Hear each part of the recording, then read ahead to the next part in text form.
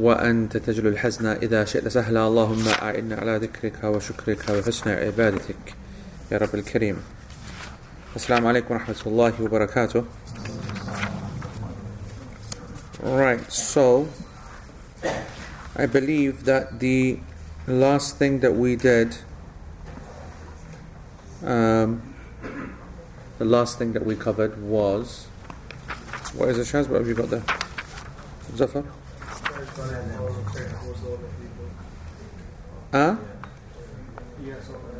وتصح إليها, right?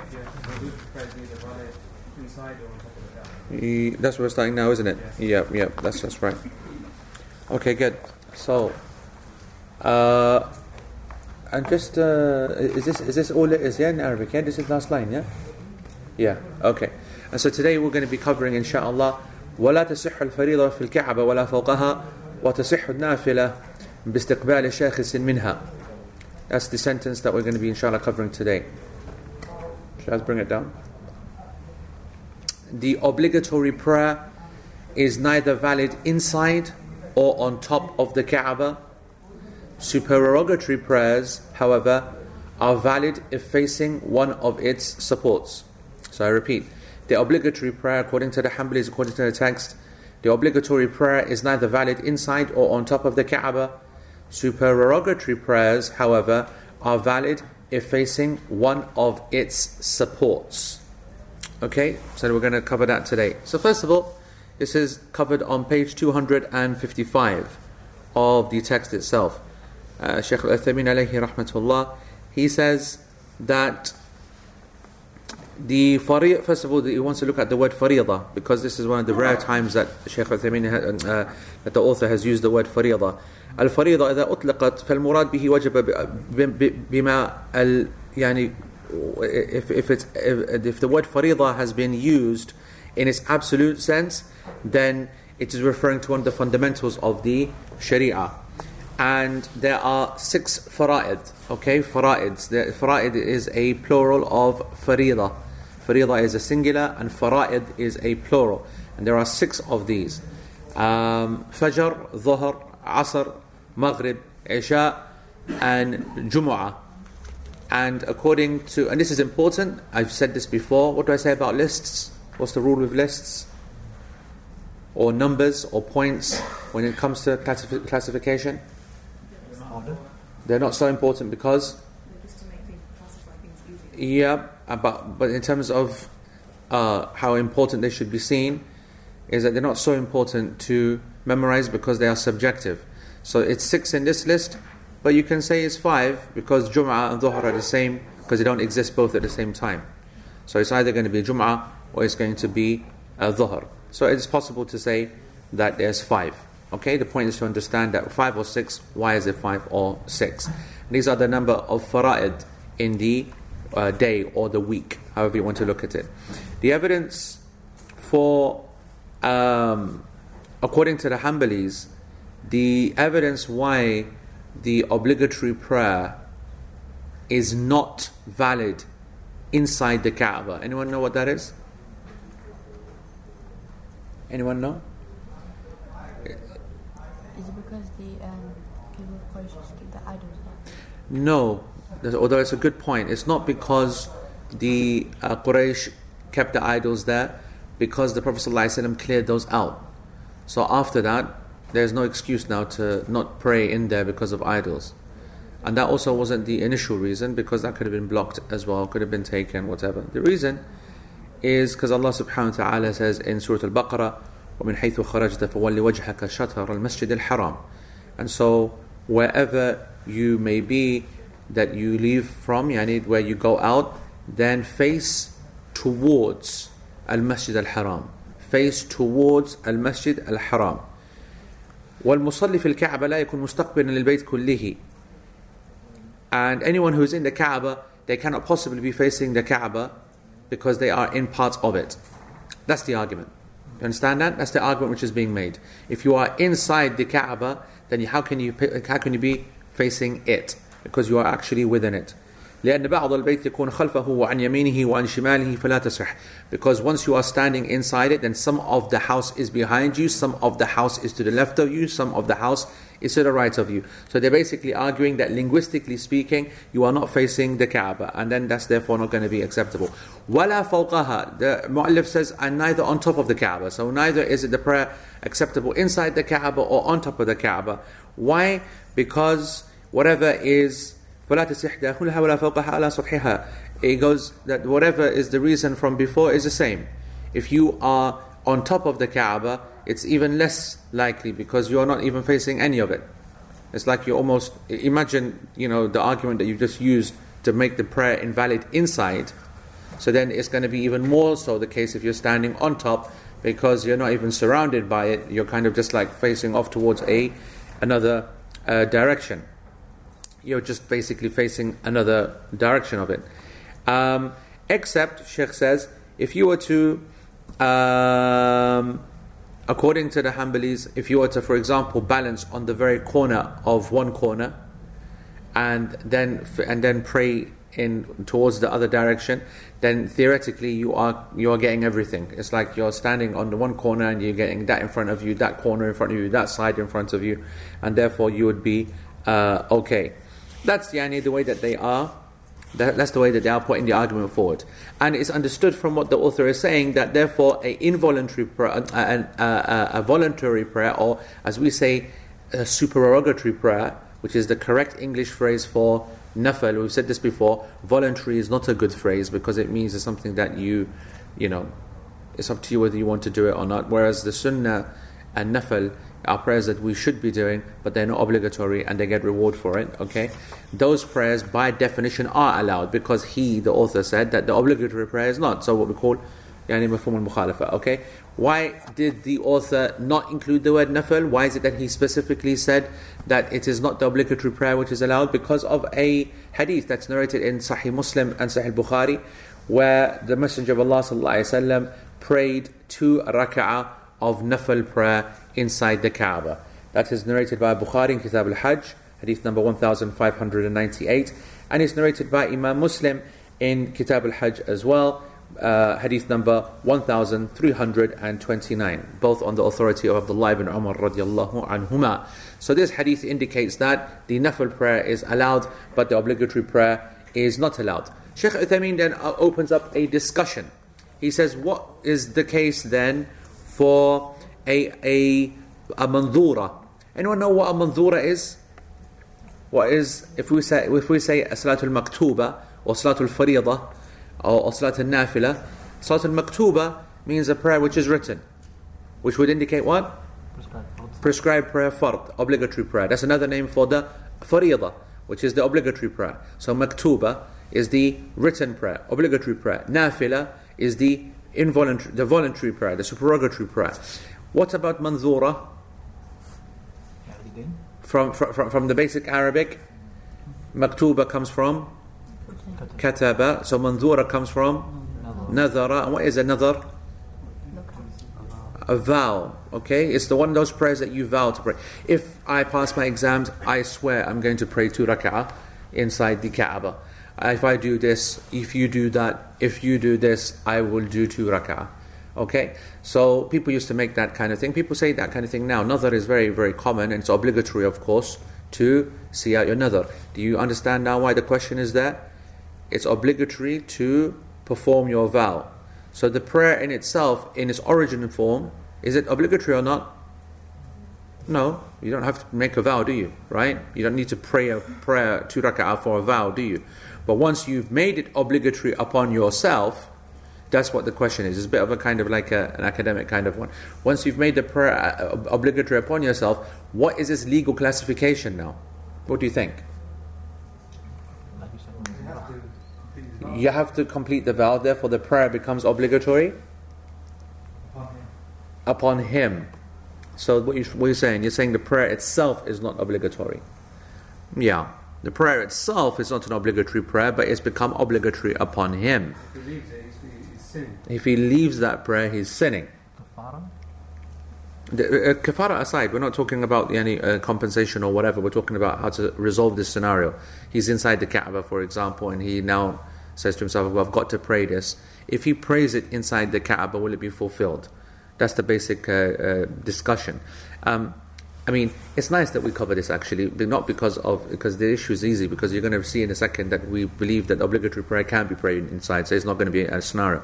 But because we don't come across these scenarios, nadar and whatever, for at least another 10 years, so let's at least take a little bit of fun from it. So, so Shaykh Uthaymeen says, well, according to what the author has said, then it includes that which has been stated and also which is understood as well. So it's not just what has been said fariḍah, but also what is understood to be a fard as well. So that's according. So therefore, according to his statement, then a obligatory prayer would not be understood, and we understood that a nafil prayer would be valid. So an obligatory prayer would be invalid, and a non-obligatory prayer would not be would be valid. So the manzura is not included. He says that therefore, when we look at this statement, the manzura cannot be included. It doesn't come into fariḍah, it doesn't come into the nafila. So what we should do then, وَقَدْ يَقُولْ قَائِلٍ, someone might say, one of the scholars might say, then we should put it into the category that it's closest to. What is it closer to? Is it closer to an obligatory prayer or a non-obligatory prayer? So, what does Shaykh say?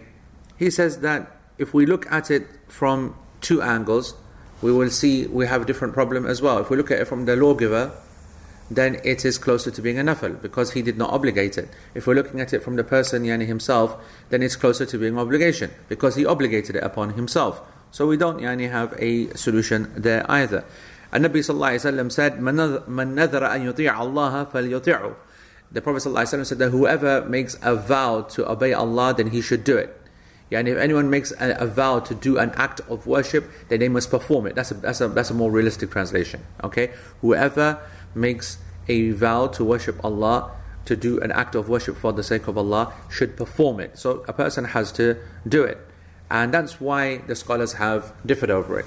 You've got it being a nafil and an obligation at the same time. Some of the scholars then said, no, it's clear that this is linked to being a obligation, therefore it should not be prayed in the Kaaba, it will be invalid in the Kaaba. Others said, no, it's closer to being a nafil, therefore it is okay in the Kaaba. And he then said that هذا الحكم في النظر المطلق الذي قال فيها الناذر لله علي نذر أن أصلي ركعتين. He said that this is with respect to the ruling of a prayer which a person says, I have to pray 2 rak'ah for the sake of Allah. Okay? This is what we call mutlaq, meaning it's open and it's absolute. I have to pray 2 rak'ah nadhar, vow. There's a different version of that vow, which is that I have to pray 2 rak'ah of like nafil as a vow inside the Kaaba, which is a different vow altogether. And then Shaykh says, فَتَصِحَّ الصَّلَاةُ فِي الْكَعْبَةِ قَوْلًا وَاحِدًا, that the scholars have said that this person has to pray in the prayer in the Kaaba, and his prayer is accepted. Okay, that the prayer is accepted and it's valid. So the answer to the question is simply that a person who indicates a vow that he will pray inside the Kaaba, then his prayer is valid in the Kaaba. Okay, now let's look at the issue from our point of view. The position of the majority of scholars is that the prayer inside the Kaaba, every prayer, obligatory prayer, is valid, is authentic. Why is that? Just like the nafil prayer. Why is that? Because of the hadith of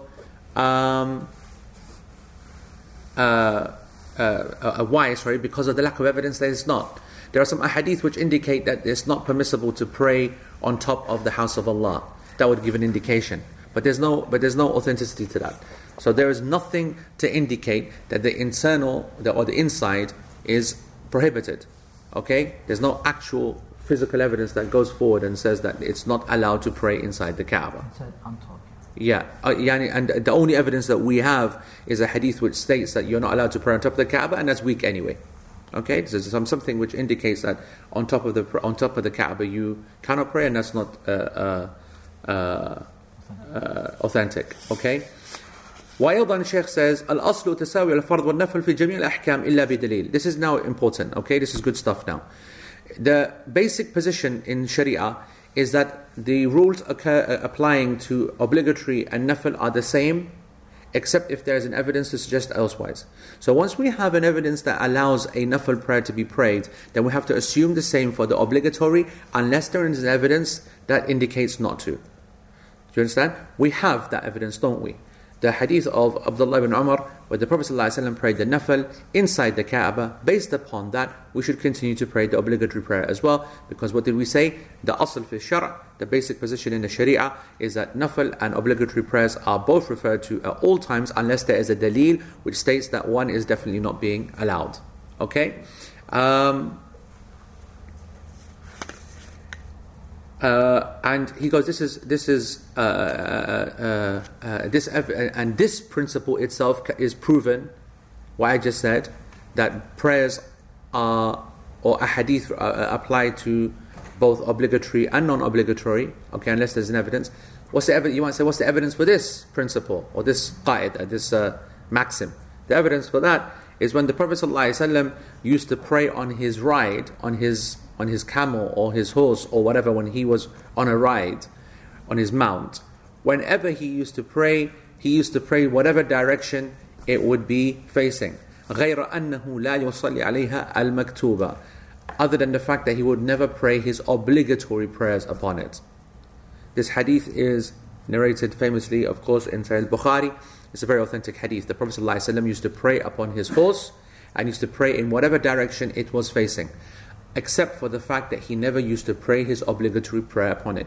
What does this hadith prove? It proves, therefore, that every other evidence that talks about how he used to pray here, pray there, pray this direction, pray this manner, whatever, is obviously applying to both prayers, because if it wasn't, then he would each time add that little indication, other than the obligatory prayer. Here, because he's done that, that would indicate that in another hadith, in another scenario, if the Prophet ﷺ does not add that caveat, then it's applying to both classes. Does that make sense? Okay? Yeah, guys? Yeah?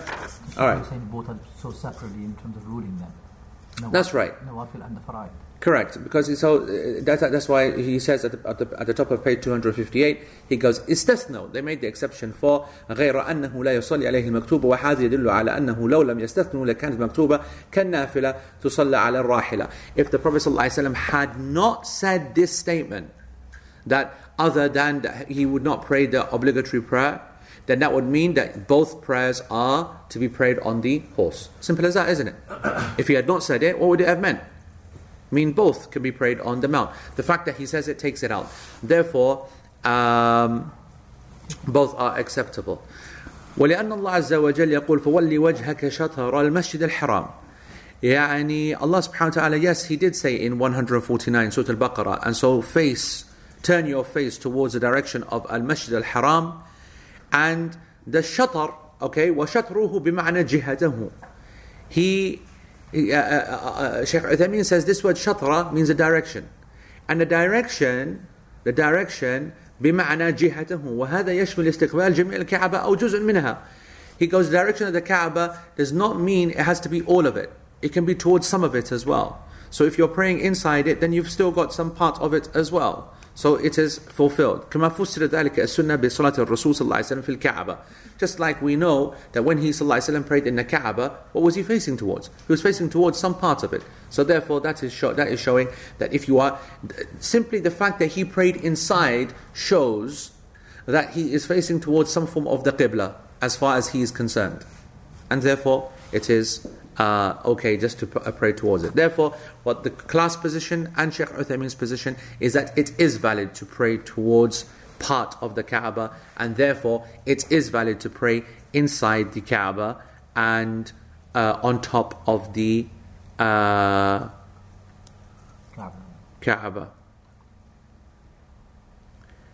So someone then says, Shaykh says, what if someone then says, so should we then pray inside the Kaaba then? And Shaykh Uthaymeen says, well,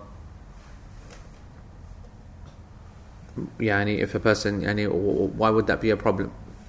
It's like someone's actually kind of confused that how could you possibly pray inside the Kaaba? Well, it has a door, and you'd go in and you can pray, whatever. So he goes. Someone says, well, okay, what about if it's not possible? Yani meaning politically or whatever. So Sheikh says, well, then they can pray inside the hijr.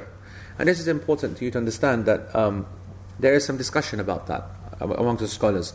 So the Kaaba is the cuboid, and then you have a semicircle, wall, okay, and it's gated at both sides. And the question is now, is this considered to be part of the Kaaba or not? And there is genuine scholarly discussion about that. Was this actually part of the original structure? Is it the pen of Ismail alayhi salam? Is it this? Is it that? And so on and so forth. Anyway, Shaykh Uthaymeen has clearly put his cards on the table, and he believes that that's part of the Kaaba. Therefore, to pray inside the hijr itself is then therefore considered to be praying inside the the hatim itself, the hijr itself. There you go. Yeah. That's therefore considered to be part of praying inside the Kaaba. Is Sheikh's opinion all of it was part of the Kaaba? Because I've heard that there's an opinion that only a couple of meters away. Correct. But the Sheikh doesn't mention that. I mean, I myself, I do not consider it to be part of the Kaaba. But and a number of scholars are of that opinion. But Shaykh Uthaymeen says that if you cannot get into the Kaaba itself, then he gets into the hijr itself.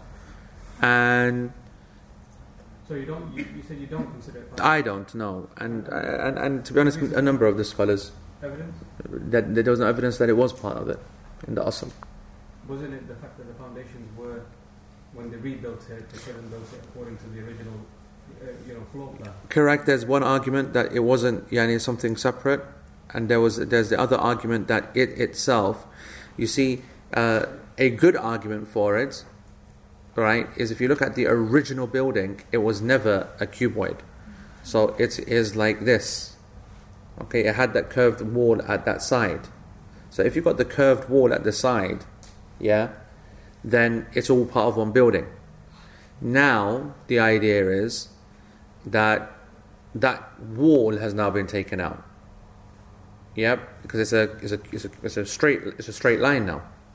So the hijr almost is representing the actual kind of original kind of foundation without going up, without encompassing it.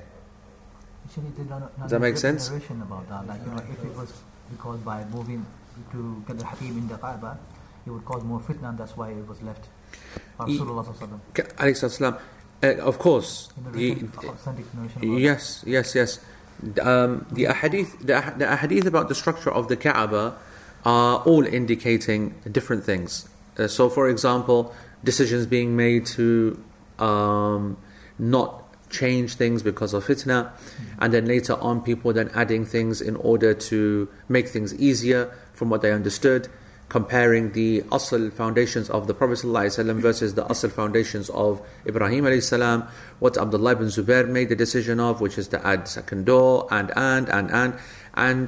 for anyone who wants to read about this, Sheikh Walid has an excellent book on this, and it's available if you just Google it. It's called just put in Sheikh Walid Kaaba, something, I can't remember what it's called, but something Kaaba or wonderful Kaaba or something, I don't know, but just type in Kaaba, and it's very, very good. It's very detailed and very nice, and it shows all of the various stages and dimensions as well. Kaaba used to be huge, and then the size has been reduced, everything has been reduced. So my point is that it's a matter of doubt. But I just want to also add something else, that I also when it comes to the holy locations, I am definitely more a conservative, if you like, than a well, you don't have a liberal in this, but I guess I'm more orthodox is probably the more right word. I'm more orthodox. I prefer to go with clear evidence when it comes to holy sites. And I say to you, first of all, that there's no real evidence other than an emotional one that praying inside the Kaaba is any better than praying towards the Kaaba. Okay? The idea is a more emotive driven and not pure emotion, because it's the house of Allah. It is sacred. But rather the Sunnah acts indicate that. I see from my Prophet ﷺ that he did not make a habit of praying inside the Kaaba. He virtually never prayed inside the Kaaba. He didn't like, in my opinion, the kind of exclusivity that it creates, that kind of that it excludes other people. And today it's the same. Today I would feel uncomfortable if someone opened the door for me because I've got a hookup. Yep, it's the same. It's the same reason why when we was in the Blessed Voyage, the Al Maghrib trip last time. So what they did, I told you, isn't it, that the organizers of that thingy, they're like the Hajj mafia, they are, right? Right? So Dar es Salaam, they're called Americans. They've got some next level behavior. I don't know what they're paying people, but I can tell you how much they're paying people, yeah.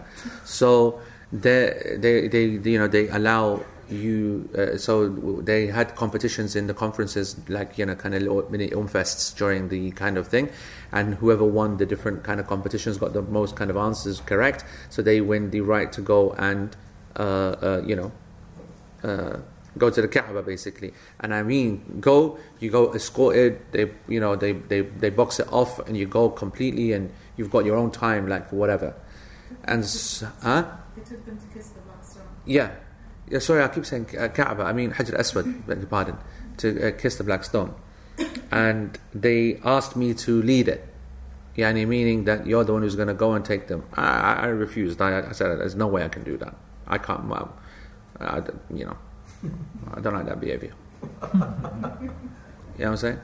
Because that's just bestie, that, isn't it? And it's bestie, that is.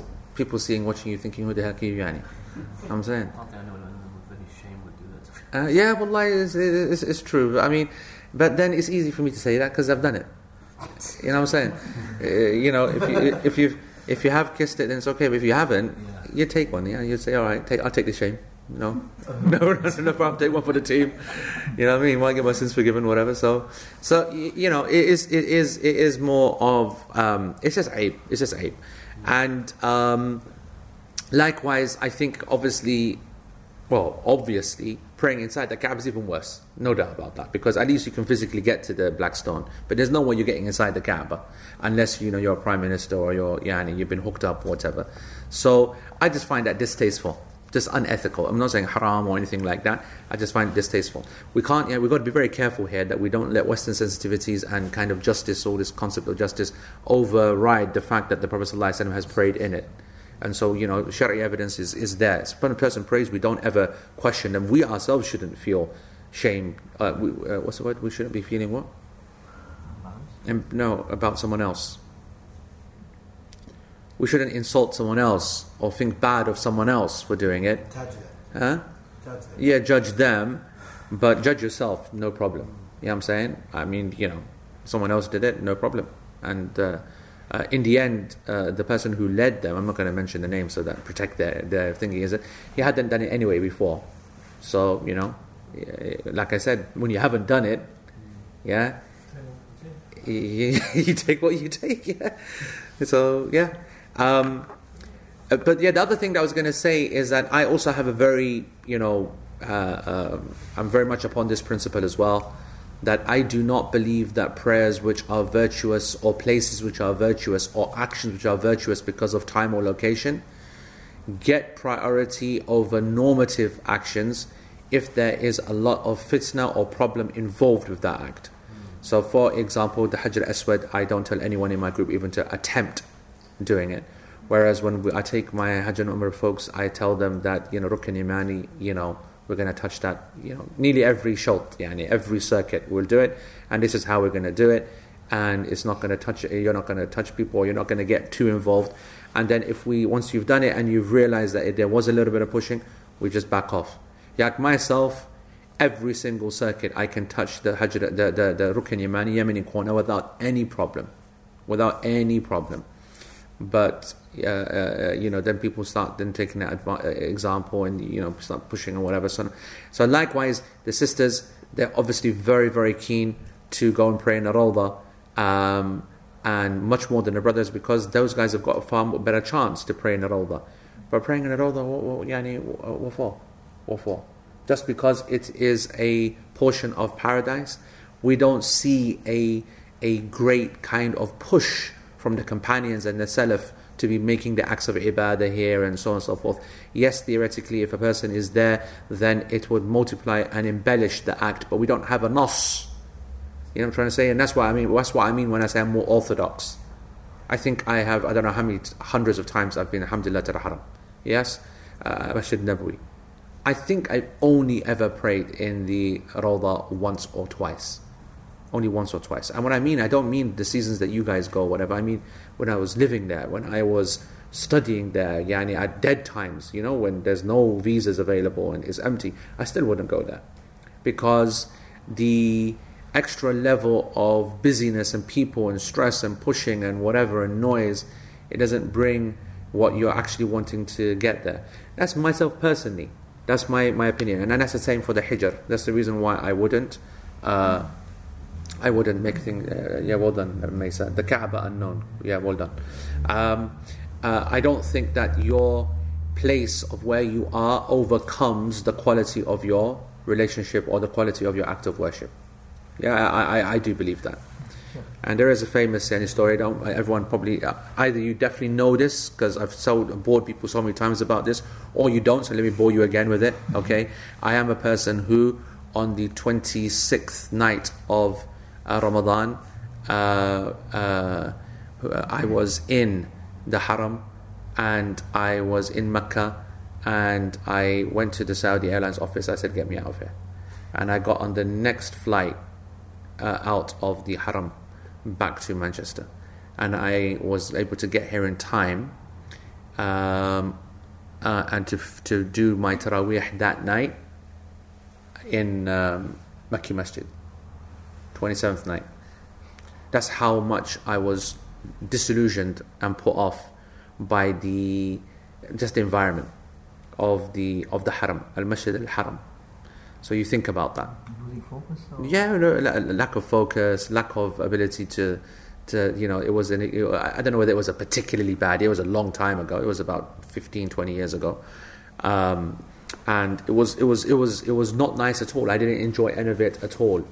And I'm also not into the idea of the two jama'at as well. I don't follow that neither legally or Islamically. The idea, a lot of people would enjoy that, right? It's one of the main reasons they go. That we're going to pray Taraweeh, then we're going to go back, and then we're going to pray Tahajjud. Okay?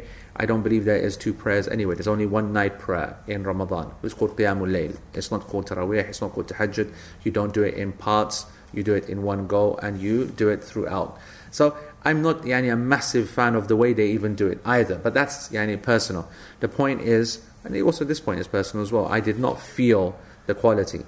Ultimately, the prayer itself has to be a quality moment that you're enjoying salah, that the Quran is impacting upon you.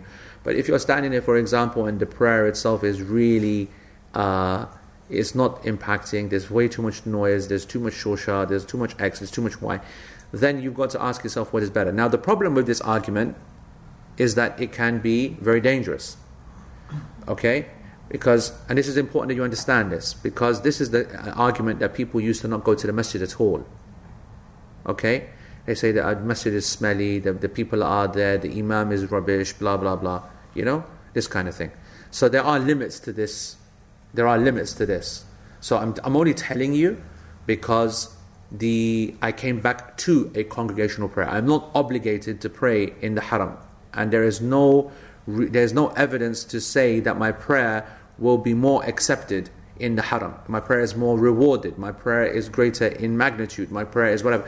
But the fact that it's accepted, well, if you are not there in the first place, your prayer doesn't have a chance of being accepted wherever you are. You get what I'm trying to say? That's a subtle point. But the point is that no, you saw that picture before of the Hijr. It's madness in there. It's absolute madness. People on top of you, whatever. It's a real mission. All right, okay, yeah. So with regards to the Humli text, it says like imagine salah is valid inside or on top. Yeah. Use it for wali wajhaka shatr al-masjid al-haram. Yes. So why not use another ayah in the Quran? فَإِنَّمَا تَوَلُّوا فَثَمَّ وَجْهُ اللَّهِ. So wherever you face, whether it's your top or inside. Because the second فَثَمَّ وَجْهَ اللَّهِ is a more general statement which is not legal in its nature. No, but the first one is legal, isn't it? The first one talking about turn towards Masjid al-Haram, is actually a legal edict, which is referring to the eventual, which is oh yes. Hold on. It's all about the old school nowadays.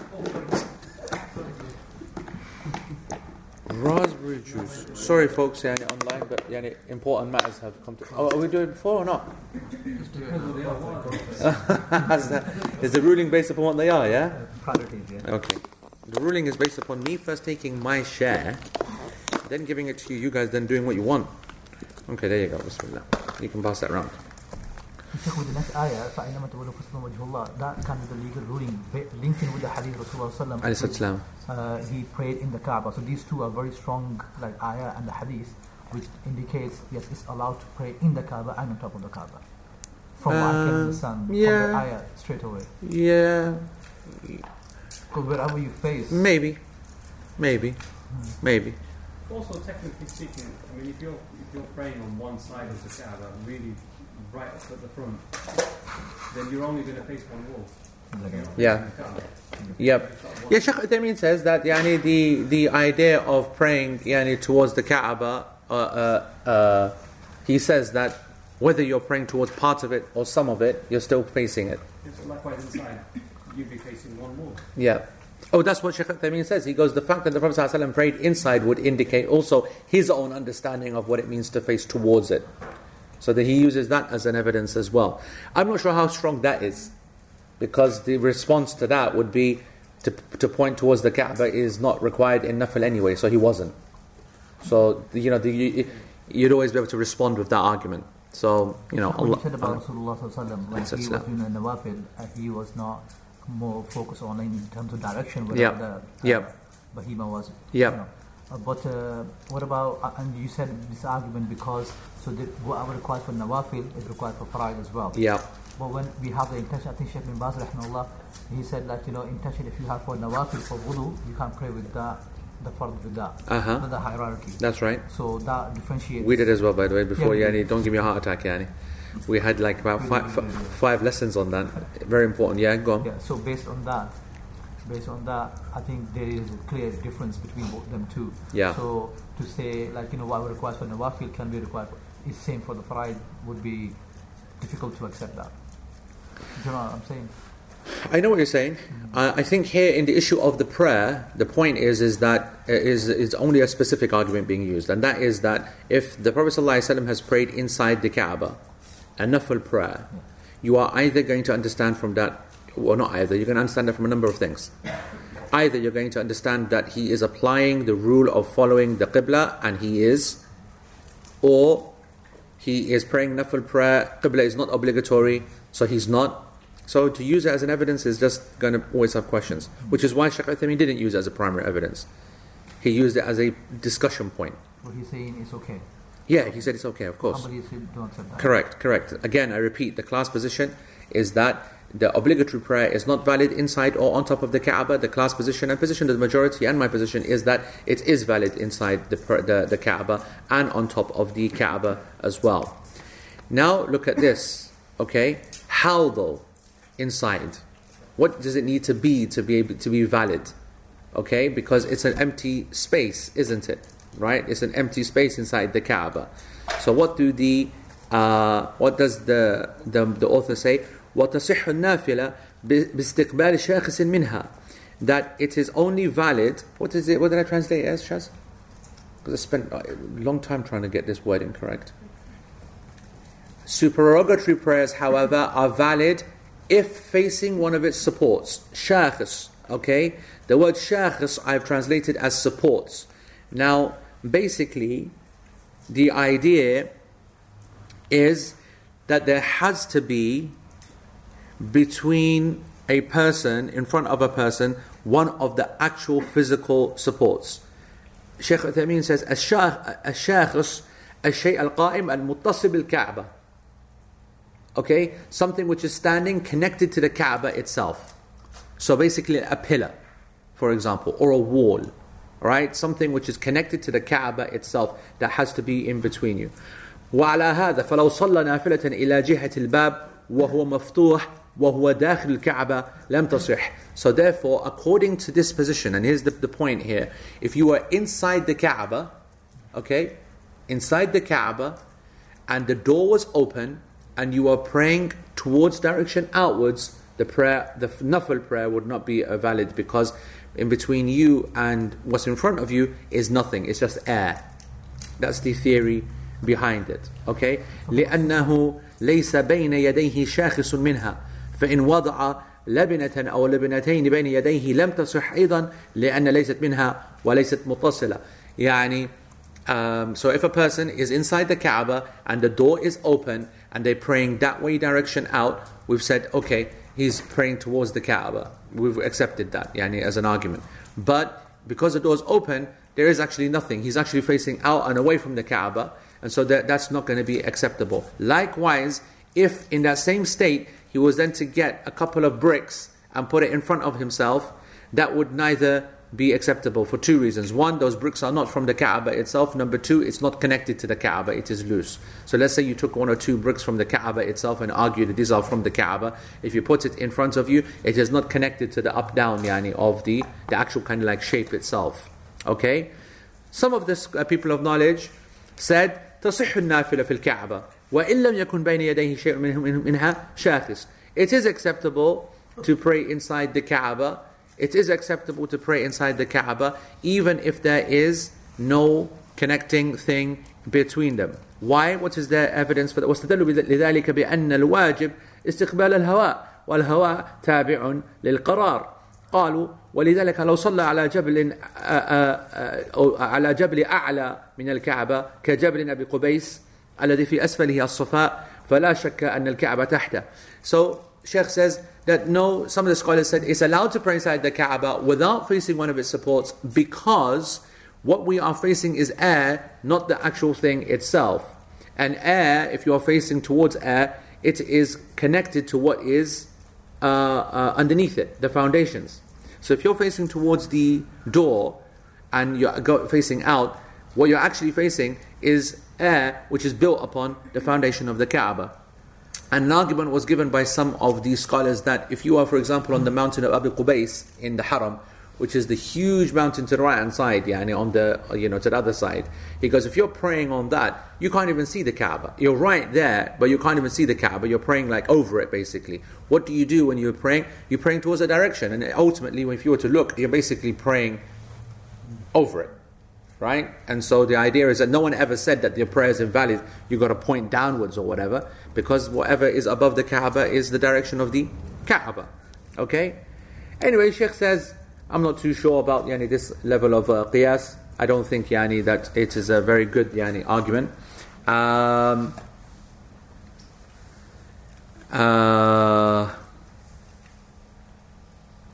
So anyway, Sheikh goes, I don't think that's a very ولكن هذا القياس فيه نظر لأن المصلي للكعبة في مكان أعلى يشاهد شيئا شاخصا بين يديه وإن كان غير محاذ له فلا يصح القياس. Sheikh Uthaymeen says, I'm not too sure how strong this is, because actually wherever a person is in that mountain, he will see some aspect of the Kaaba.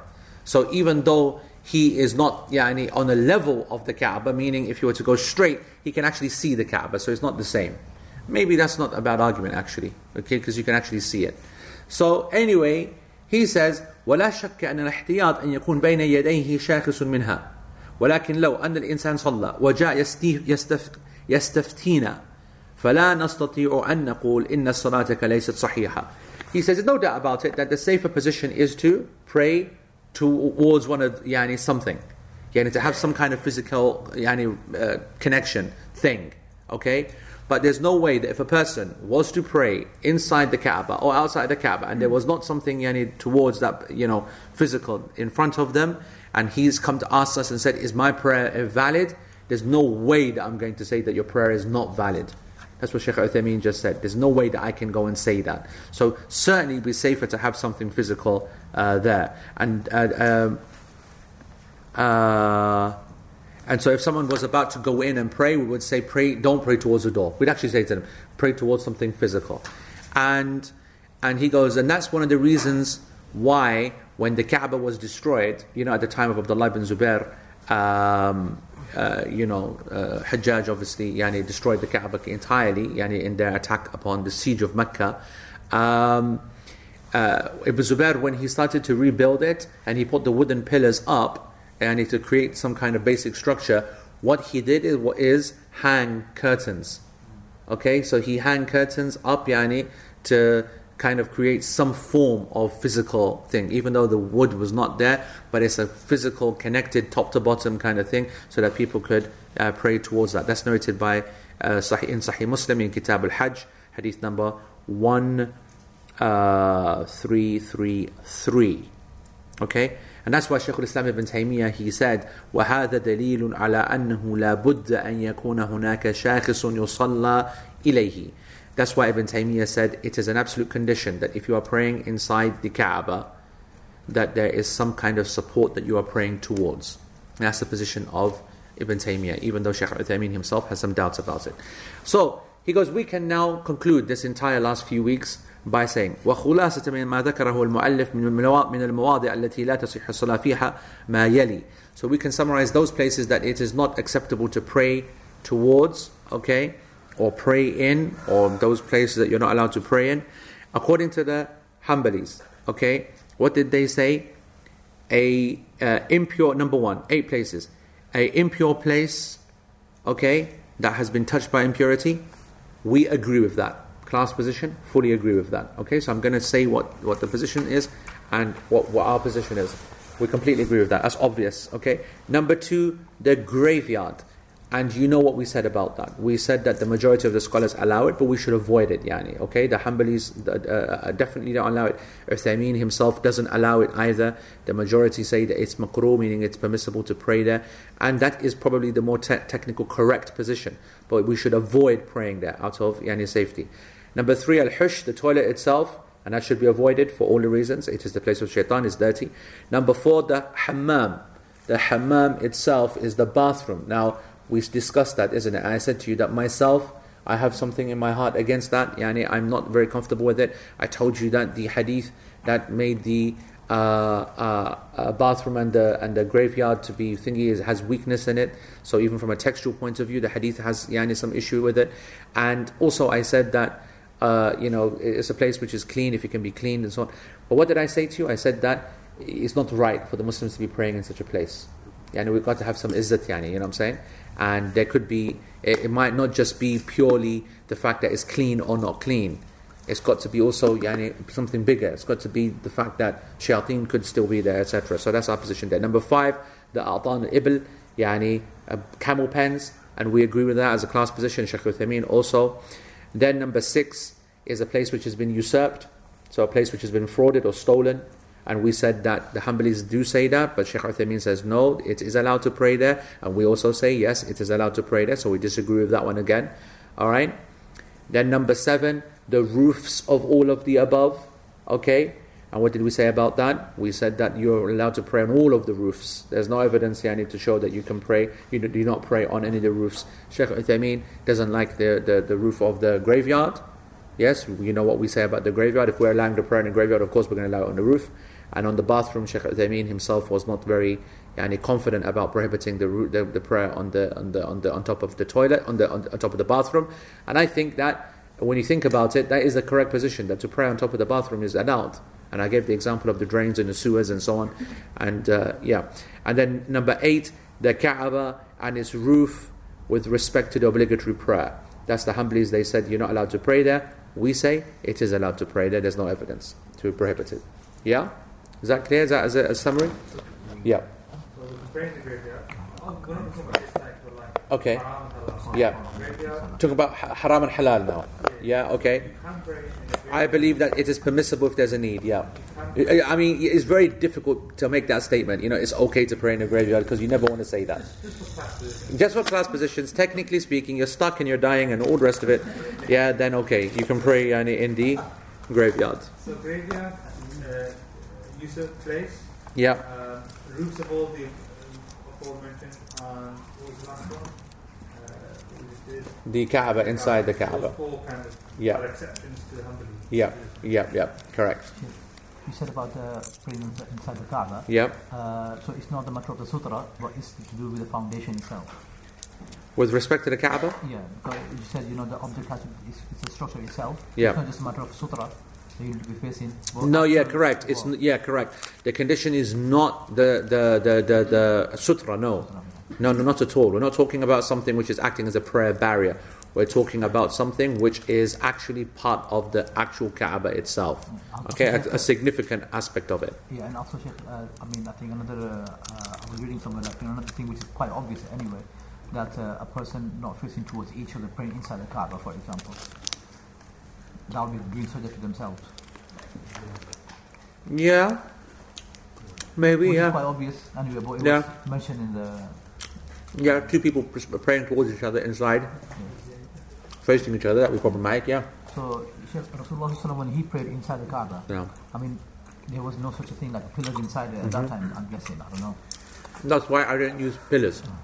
That's why I never translated as pillars. So walls rather than... No, support. Support. Oh. Yeah. Something which is fundamental. Okay.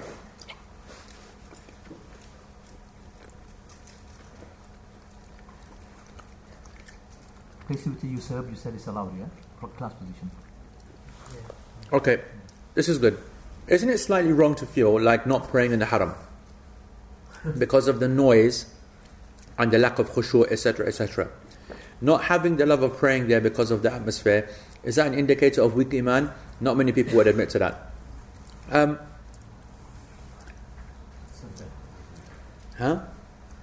think it's subjective and very individual. It is subjective and very individual. She's absolutely right that it is slightly wrong to feel like not praying in a noisy place. They're looking at like where's our haq and halal, yeah? Oh, what a shot. That's got to be the worst throw ever. My goodness. There you go. Alright.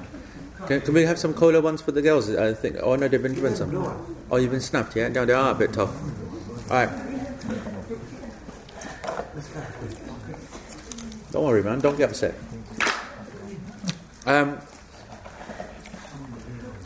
Listen, I am fully in agreement that this is a very sensitive matter, only because of how it can get out of control, right? And that's why when people make this statement or argue about this, we have to look to the person, we have to look at their reality. Because you do hear this a lot, but I hear this from people who don't pray, so I'm not going to accept it. I hear it from people who are secular or liberal or whatever, so I'm not going to accept it. But if a person I know, he leaves a masjid to go to another one further away, I'm going to accept it. I'm going to accept an argument from a person who goes through something like, for example, I'm asked the question quite regularly. I have 2 mosques. I'm living in like Longside, or I'm living in Birmingham, I'm living in whatever.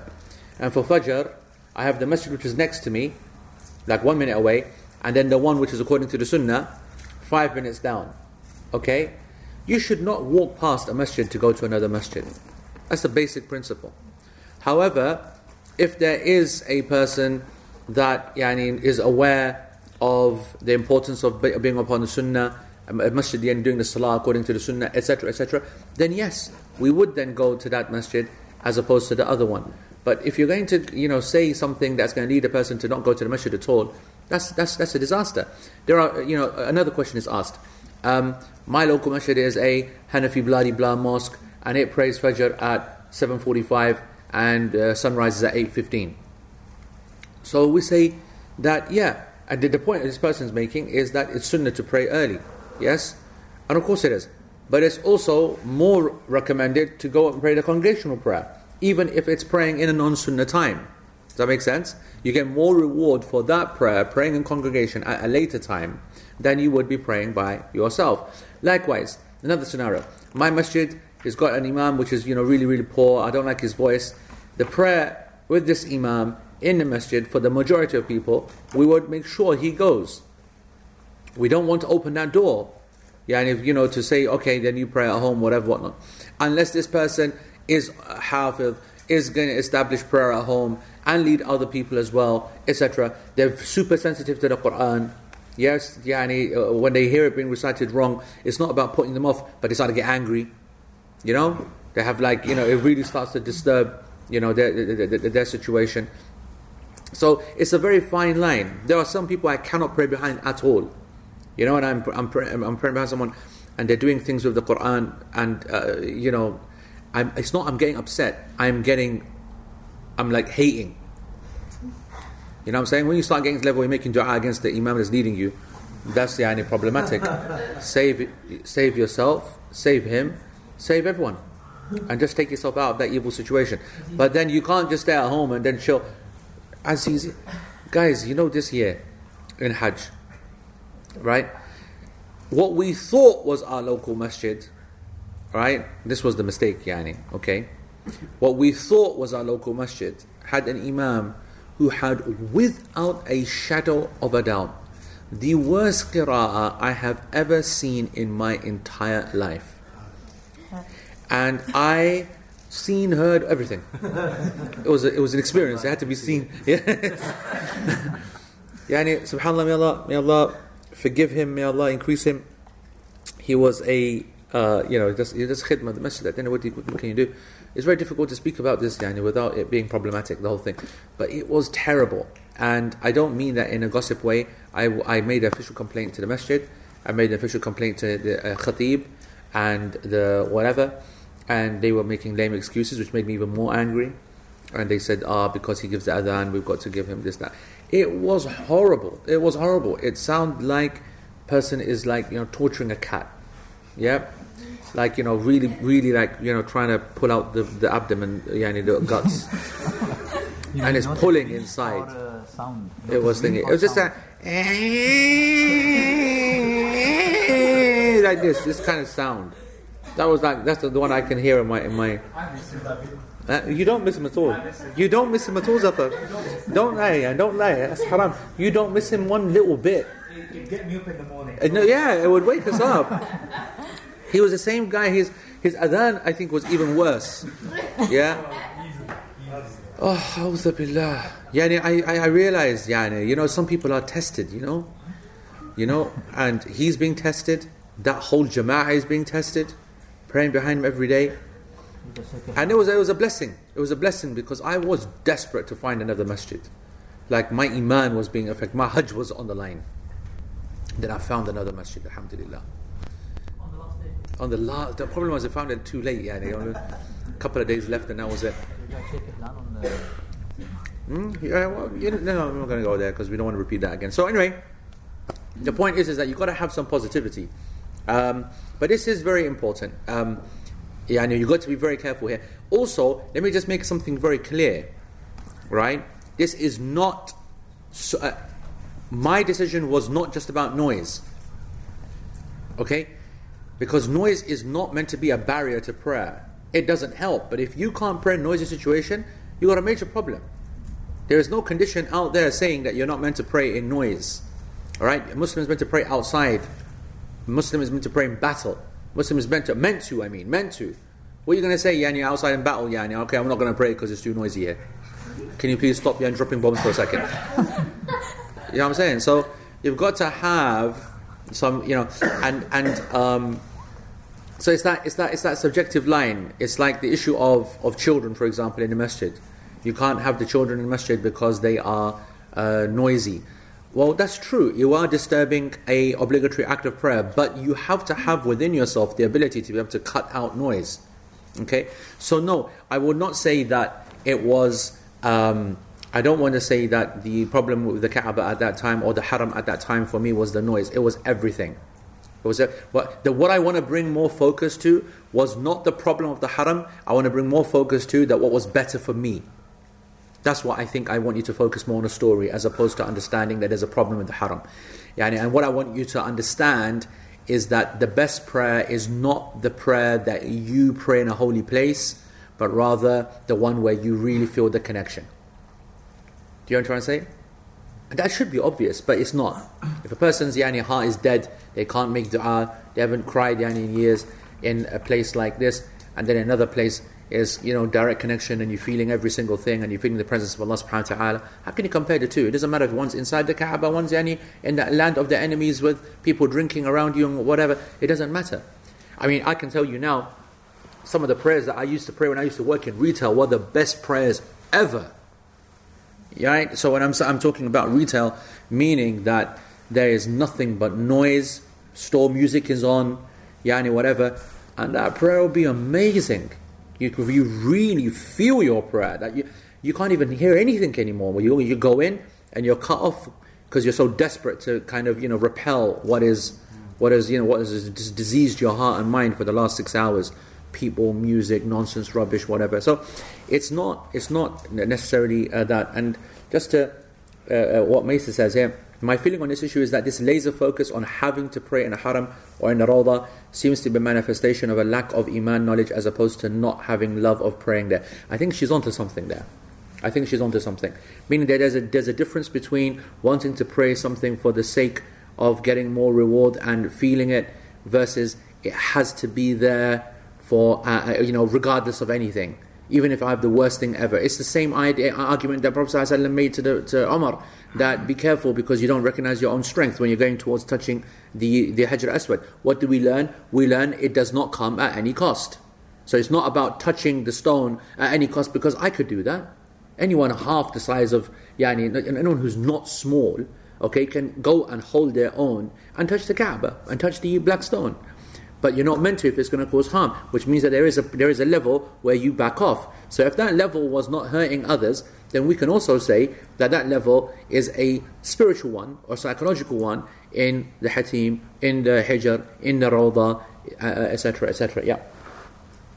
Just on this point again about Ramadan, alhamdulillah, last year and the year before I prayed last 10 nights, and last year was in Masjid Haram, and the year before in Masjid Nabawi last 10 nights, and I personally found it an intensely spiritual experience, because you know what you're looking for. Again, it's the point you made at the very end. What you've got to do is have some experience of what you're looking for when you go there, what time to leave your hotel, where to go, and where the best place to pray is. I think if you go in with a kamikaze attitude of pray in front of the Kaaba every single day, you're going to end up getting your head smashed by some musalli or whatever trying to do tawaf at the same time. Yes. Me personally, I would leave early, I'd go on the roof of the Haram, relax, chill out, pray Tarawih, pray Qiyam, come back and get some food later on when it's quieter. You basically figure out what to do at what time. If you go in sort of not knowing these things, wanting to do whatever, whenever, at the same time as 1.5 million people, obviously you're going to have problems. Yes.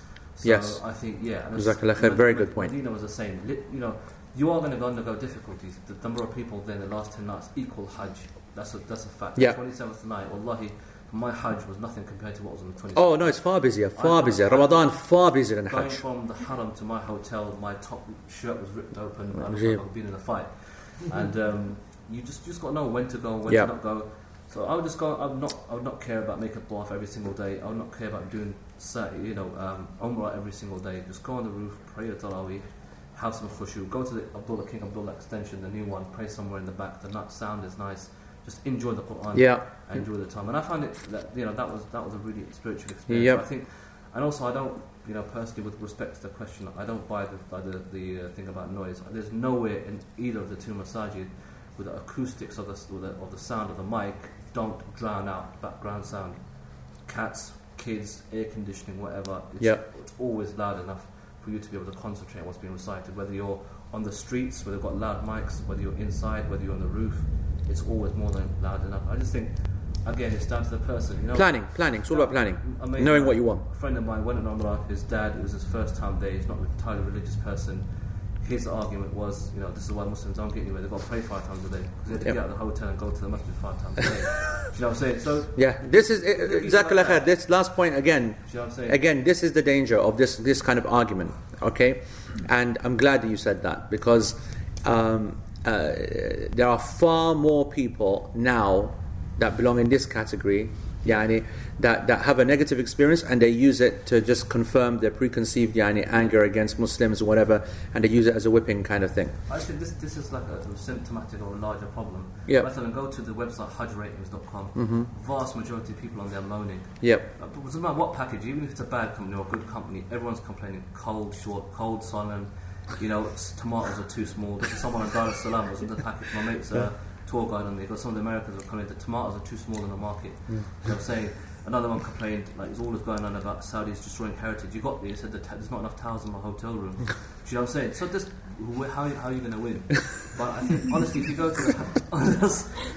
this is all real, I'm not making this up. So, you know, it just depends per person. Yeah, like, personally, I found it an amazing experience. Yes. I had enough money I'd have gone last year. Yep. And I personally always recommend, like, practicing people who know their stuff to go there in the last 10 nights of Ramadan. If you've done Hajj before, go in Ramadan. It really is an experience. Yeah, I think. Let me also add again, because I am fearing that people don't understand this point, because it is a sensitive point. Like I said, we have to take the personal away from the Islamic, the legislative, away from the personal, and 100%. If a person was to go and if noise was their problem, all right. If busyness was their problem, if worried about whatever was their problem, and also sound, that's very important as well. For example, we was in Hajj and there was a few places where the sound was so bad, and if that was the only place that you were getting to because you were late, and you are not timing it correctly, and you're going there and you end up 3 or 4 times, that becomes your perception of the haram. And if you're not getting there really early and finding a supreme place in a whatever where you should be, where it would be normally, then you're missing out on the actual thing, and then you're letting your preconceived ideas come across. My point is, again, to emphasize that what you should be doing before you start thinking of holy places or unholy places is to make sure that you understand what works for you first, as a primary point. Meaning that, for example, at this moment in time, the haram is not going through a great qari kind of thing, right? Masjid Haram. The qira'ah there at the moment is struggling big time, right? All of the imams there, people are like, don't know what's going on. And back in previous eras, it was a luxury of just, it was amazing. Huh? I mean that the experience itself of listening to the Qurra, they don't make them like they used to, basically. You look at Muhammad Ayub, you look at Shuraim now doesn't recite hardly ever. It feels like he doesn't recite hardly ever, and Sudais, when he recites, the heart hurts, and so I can't do that. Politics has changed, Zulm has affected things, and so on and so forth. Now when you're listening to people, you've got to make account for that as well. And Nabi Sallallahu Alaihi Wasallam has spoken about the importance of an imam that is loved by his people. Okay, these are important hadith to take into account. People get very sensitive because everyone loves Sudais, and he has a very beautiful voice. There's no doubt about it. And I find it very difficult to pray behind Sudais. Very, very difficult. This person is complicit and supported a regime that murdered Muslims. And he did not speak out when he should have. In actual fact, he endorsed it, and he has, in my opinion, I don't know if he has blood on his hands, but he is guilty of not speaking out. If he was feeling under pressure, he should have resigned. He's a multi-millionaire, secure. He could have got out of the country, could have done many things. So I'm harsh on him specifically, but he was a person that took the decision to speak against the Muslims that were killed by Sisi, and. No, I'm not having now. I'm the other guy. What's his name? Afasi? Was it? He was the other one. Yeah, most of these guys are just figureheads used by the government. I don't care. Figurehead or not figurehead, shame on him as well. He also wrote against the Muslims of Rab'a. He was also speaking out against. Now, you put me. I don't want to pray behind that person. Prayer is an intimate moment. Yeah. You know what I'm trying to say? I'm going to go and find someone else. Like I said, I don't also like people who go do a lot of try too hard, takalluf as we call it. I like people who recite normal thingy. My favorite reciters are not what people like, and that's fine. For example, I like Sheikh Ihlan, and even more so his older brother. If there was one person that I would choose to lead me all the time in every prayer, it would be the older brother of Sheikh Ihlan. And no one would listen to him and put him in the position of qari or nice recitation. No one. Even himself, even me. And I know he's not a qari at all. He just has a a recitation of someone who understands the Quran. So it's not even, doesn't even have a melody, doesn't have a maqam. Yesterday we were sitting with some of the thinking, I don't mind saying this, Yani. I don't mind saying this. We were the Al-Maghrib instructors were all sitting there for dinner. So one of them, nameless obviously, we're going to say, starts reciting maqam this, maqam nawan, maqam sikh, maqam this, that, whatever, whatnot. And so he would recite, and the others were getting very excited, and the instructors were guessing, this is maqam that, which riwayah is this, which riwayah is that. I turned to Ahsan Hanif, I said, this is riwayah bid'ah, this is riwayah bid'ah, this is riwayah bid'ah, and this is riwayah bid'ah as well. What a lot of nonsense, maqam, pure bakwas, man, honestly. Most of them are based on musical notes. Absolutely, man, absolutely. There's a lot. Don't open this chapter, man. What are you causing fitna for? Don't even go. Don't even dare. Don't even dare start. Right. Okay. Come on. Let's quickly get to the thingy, Shaz. Does this suggest that we should try to pray in the Rawdah? On the authority of Yazid ibn Abi Ubaid, he said that I would come with Salama ibn Aqwa. What happened, man? What have you done, Shaz? What are you doing? Okay. Right. So I would come with Salama ibn Aqwa and this Muslim.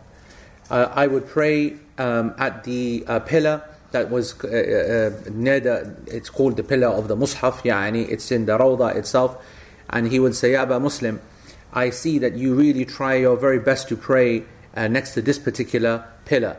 And he said that I saw the Prophet ﷺ try his best to pray there. This is hadith, of course, narrated by Bukhari and Muslim. I don't believe that this hadith is a extra and above for the Rawdah. There's no doubt about the fact that the Rawdah is a special place. He said that this is a place from paradise. What's between my house and my member is a Rawdah min Riyad al-Jannah. There's no doubt about that. The Prophet ﷺ's favorite pillars have been noted and collected with such detail. We have books that specify each one, given each one its name, and then the number of a hadith have been narrated that he would pray behind each one. So we know that. There's no doubt that a person should try to do that. But the irony is, just in response, Naveed, to that, is that I don't see anyone trying to, or the majority of people trying to pray behind that pillar. It's all about getting into the Rawdah, exactly what Ijaz has said. For them, it's more about, I've just got to get into the Haram at any cost, as opposed to, let me get an awesome prayer inside the Haram. It's a big difference. It's a massive difference in mindset. Because one, then you go 4 or 5 hours earlier and you're thinking about the salah and the space and whatever. Whereas the other one is, I just want to get my foot in. I just want to touch it. And it goes back down to that mentality that we've spoken about a lot before, that criticizes the idea that we're just like looking for the jackpot only. Muslims are only looking for the 27th night because they just want to get there, when the aim was never to worship Allah on the 27th night. That's why the correct position is that there is no date for Laylatul Qadr. It moves every single night. I used to tell people, I still do tell people, it is mu'tabar, qawlun mu'tabar. It's a correct opinion to say Laylatul Qadr will never come again. It only happened once and once only. Okay? Now, you say that to the majority of Muslims, you're going to break, not their hearts, you're going to break their minds. They're like, what? No more Laylatul Qadr ever again? Right? Because they put all their hopes in that. It's the same I wrote the other day about the hour of acceptance on Friday. The dua. Yes? People put all of their chickens into that, last 1 hour, and they think this is it. Whereas the correct opinion is that there is no evidence to specify the exact time of that hour. The idea behind it is that Friday is meant to be an entire day of dua, as opposed to just that tiny 1 hour. Meaning that there's that mentality where people become super, super specific, right? And that's something that we need to knock on the head. Anyway. So with the Friday, it starts from Yom al-Khamis, بعد صلاة المغرب إلى صلاة المغرب. Yes, the time, technically, yes. But the hadith of the day, it says, mentions the day. Okay, let's just quickly, have I, could you repeat the Laylatul Qadr thing you're talking about? Yeah, I'm just saying that the Laylatul Qadr, the majority of the scholars hold it to be the 27th night. But there are a number of companions that said it was the 23rd. Another number of companions said it's the 21st night. A number of companions who said that, not a number, but a few companions that suggested that it's happened once and it's only happened once, it's not going to happen again. And I'm saying that the correct position is that Laylatul Qadr is not on a specific numbered night of the last 10 nights, but rather it moves every year. And the point being, we don't know when it is.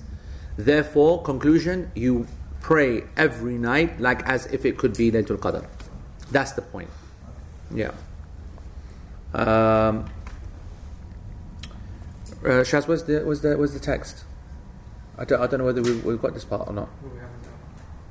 Oh, okay, good then. So let's answer that question and khalas then. Jyoti. Many scholars mention this principle that both the obligatory and the supererogatory prayers are to be treated the same. Why is it then that sometimes scholars differentiate between the two, such as you can recite your dua in English in the supererogatory prayers but not in the obligatory prayers? Okay? What are they basing this on? It seems that they are opting for safety and not any kind of nas. It's very good. Very, very good question. Right? So for example, and I'm one of them. When we say that, do you understand his question? Right? He's saying that you're stating very clearly that both prayers are to be seen the same unless there's an evidence to indicate, that there's a difference. Okay? And there are things that the Prophet ﷺ did that you will say you are not allowed to do in one prayer or the other. Let me actually explain and defend my position. When it comes to initiating something brand new, you're always going to be cautious. Let me give you an example. People ask, can I hold the mushaf in the prayer? Okay? Yes? Can I hold the mushaf in the salah? And you hear the scholars will say either no, which is the safest position. Why? Because the Prophet ﷺ never did it. Alright? Or you hear the second position, which is what?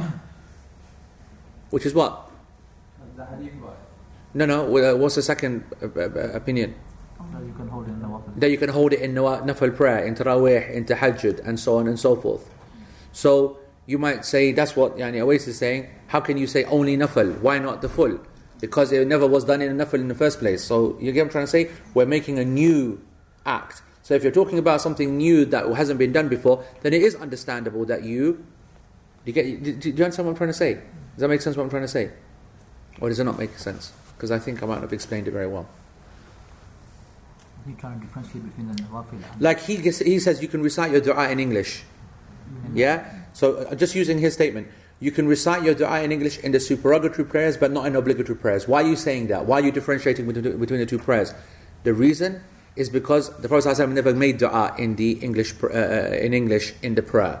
So this actual safe position is to say neither in the sunnah, neither in the obligatory prayer. And then those scholars that allow it in the supererogatory prayer, they're allowing it because what they know is that the rules concerning the supererogatory prayer are more relaxed. We know that. So this is very different to the Prophet ﷺ doing something in a supererogatory prayer and then not being reported not doing it in the obligatory prayer, and then us extending it.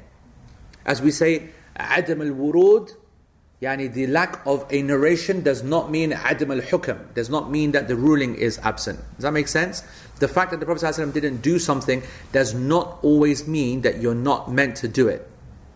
If that makes sense. Also the nas as well, like when it said that you are supposed to your Rabb do the dua. Yes. So it does not say which language, or it doesn't specify, it's general. So you're saying the opposite, you're making the point that the dua, the Prophet ﷺ has said that you're closest to your Lord in sajda, therefore in all prayers you should apply it? Yeah, based on the hadith, yeah. It's not specific. It doesn't say it's doing Arabic. فقط. It does if you look at the action of the Prophet ﷺ. He didn't do another language, right? Because that was his language. Yeah, and that's why we allow it. صح? Yeah. We allow it, but you are doing something new. You are allowing something, but you're doing something, you are introducing something new. No, it's different language, not new. Because that's this person's language. So we speak English, right? So why not then accept the argument that Abu Hanifa had, which is that you can say Allah Kabir? Why not accept that? And what do you think? What do you think making dua is? But that hadith, because Rasulullah said, like he didn't specify just do in Arabic language because he did it because it was his language. What's the evidence that you are specifying it just to his language? What about the Romans, those people who spoke Abyssinian? What about those people who were speaking Roman? What about the people who were speaking Aramaic? What about other people who came? What about the lack of a single narration to show that they prayed in their own language? The basic concept with dua and dhikr is tawqifi. Did we discuss tawqifi here? Yeah? Right? The basic principle with dua is that it's tawqifi. There are scholars that have discussed and said that no, it's allowed and there are levels and so on and so forth. But anyway. Alright, any other questions, folks? Anything? Yeah. So if prayer is not valid in any of those places, or as we've discussed, would be... Yeah, all the places mentioned before. So on the flip side, does that mean prayer is valid everywhere else? Correct. We did mention a few things last week about, for example, not allowed in the public prayer area, public walkway, when you're blocking someone, and like a fire exit and things like that, because of the risk of causing significant danger. But we didn't say it invalid. We said it's haram. Correct. Not invalid, but the prayer would attract sin if you're causing a problem to other people. But that's like the same as praying out loud, and disturbing someone next to you. That's something which is not allowed to do. Does that make sense? In a quiet zone. So we're praying dhuhr, and there's you who's carrying on in his merry way while I'm next to you, trying to focus on my salah. Yeah? Sheikh, with regards to the question you mentioned before that you get asked, just on that, somebody asked me, one of the relatives from Pakistan, the closest masjid is a Brelvi masjid. Mm-hmm. And they have spoken to the Imam, and Imam does say, like, Rasulullah, the Shafi as well, all that kind of stuff. But he accepts all that Brelvism, for example. Meaning the Imam fully reckons the Prophet ﷺ knows everything, sees everything. Nah. Mm-hmm. Nah. So he's saying, can I still pray behind him? Because the other masjid is quite far away, but I don't want to pray in the house. I want to pray in the masjid. I would. Yeah, I told you before, I don't believe the Brelvis are mushrikeen, no. I believe that they perform bid'ah, I don't believe that they are mushrik. I believe that even when they say that the Prophet ﷺ is here, the Prophet ﷺ knows the ghaib, whatever, they're all making these silly statements. But is that not denying the ayat of the Quran? Yeah. But, so of course. But this is not discussion now about Tawheed and Ashab al-Qubur. Okay. Yeah, I do, yeah. What about one extreme example, like, let's say if you live next door to a Shia mosque? Uh-huh. You go and pray inside. You read that? Yeah. Is it a mosque? That's different. Is that a mosque? Boo. Big question. I don't even know how they pray. They have separate buildings that are. Would they allow you to come? But you're not talking about other people. No, Shia, they have like Husseiniya in Manchester, several. And then they'll have a mosque as well. So first of all, it's two separate buildings. What do they do? We don't pray. There you go. Made it nice and easy for us. 3 prayers. Alhamdulillah. You can't because they don't. But there is a couple of Shia mosques. There's many Try and see Shia. if Long you side can as well. do your salah. Long No, if you live next door, well, let's say if you just walk into somewhere, you don't pay attention. You don't know. Is it good to make people feel bad? Praying differently. With haq or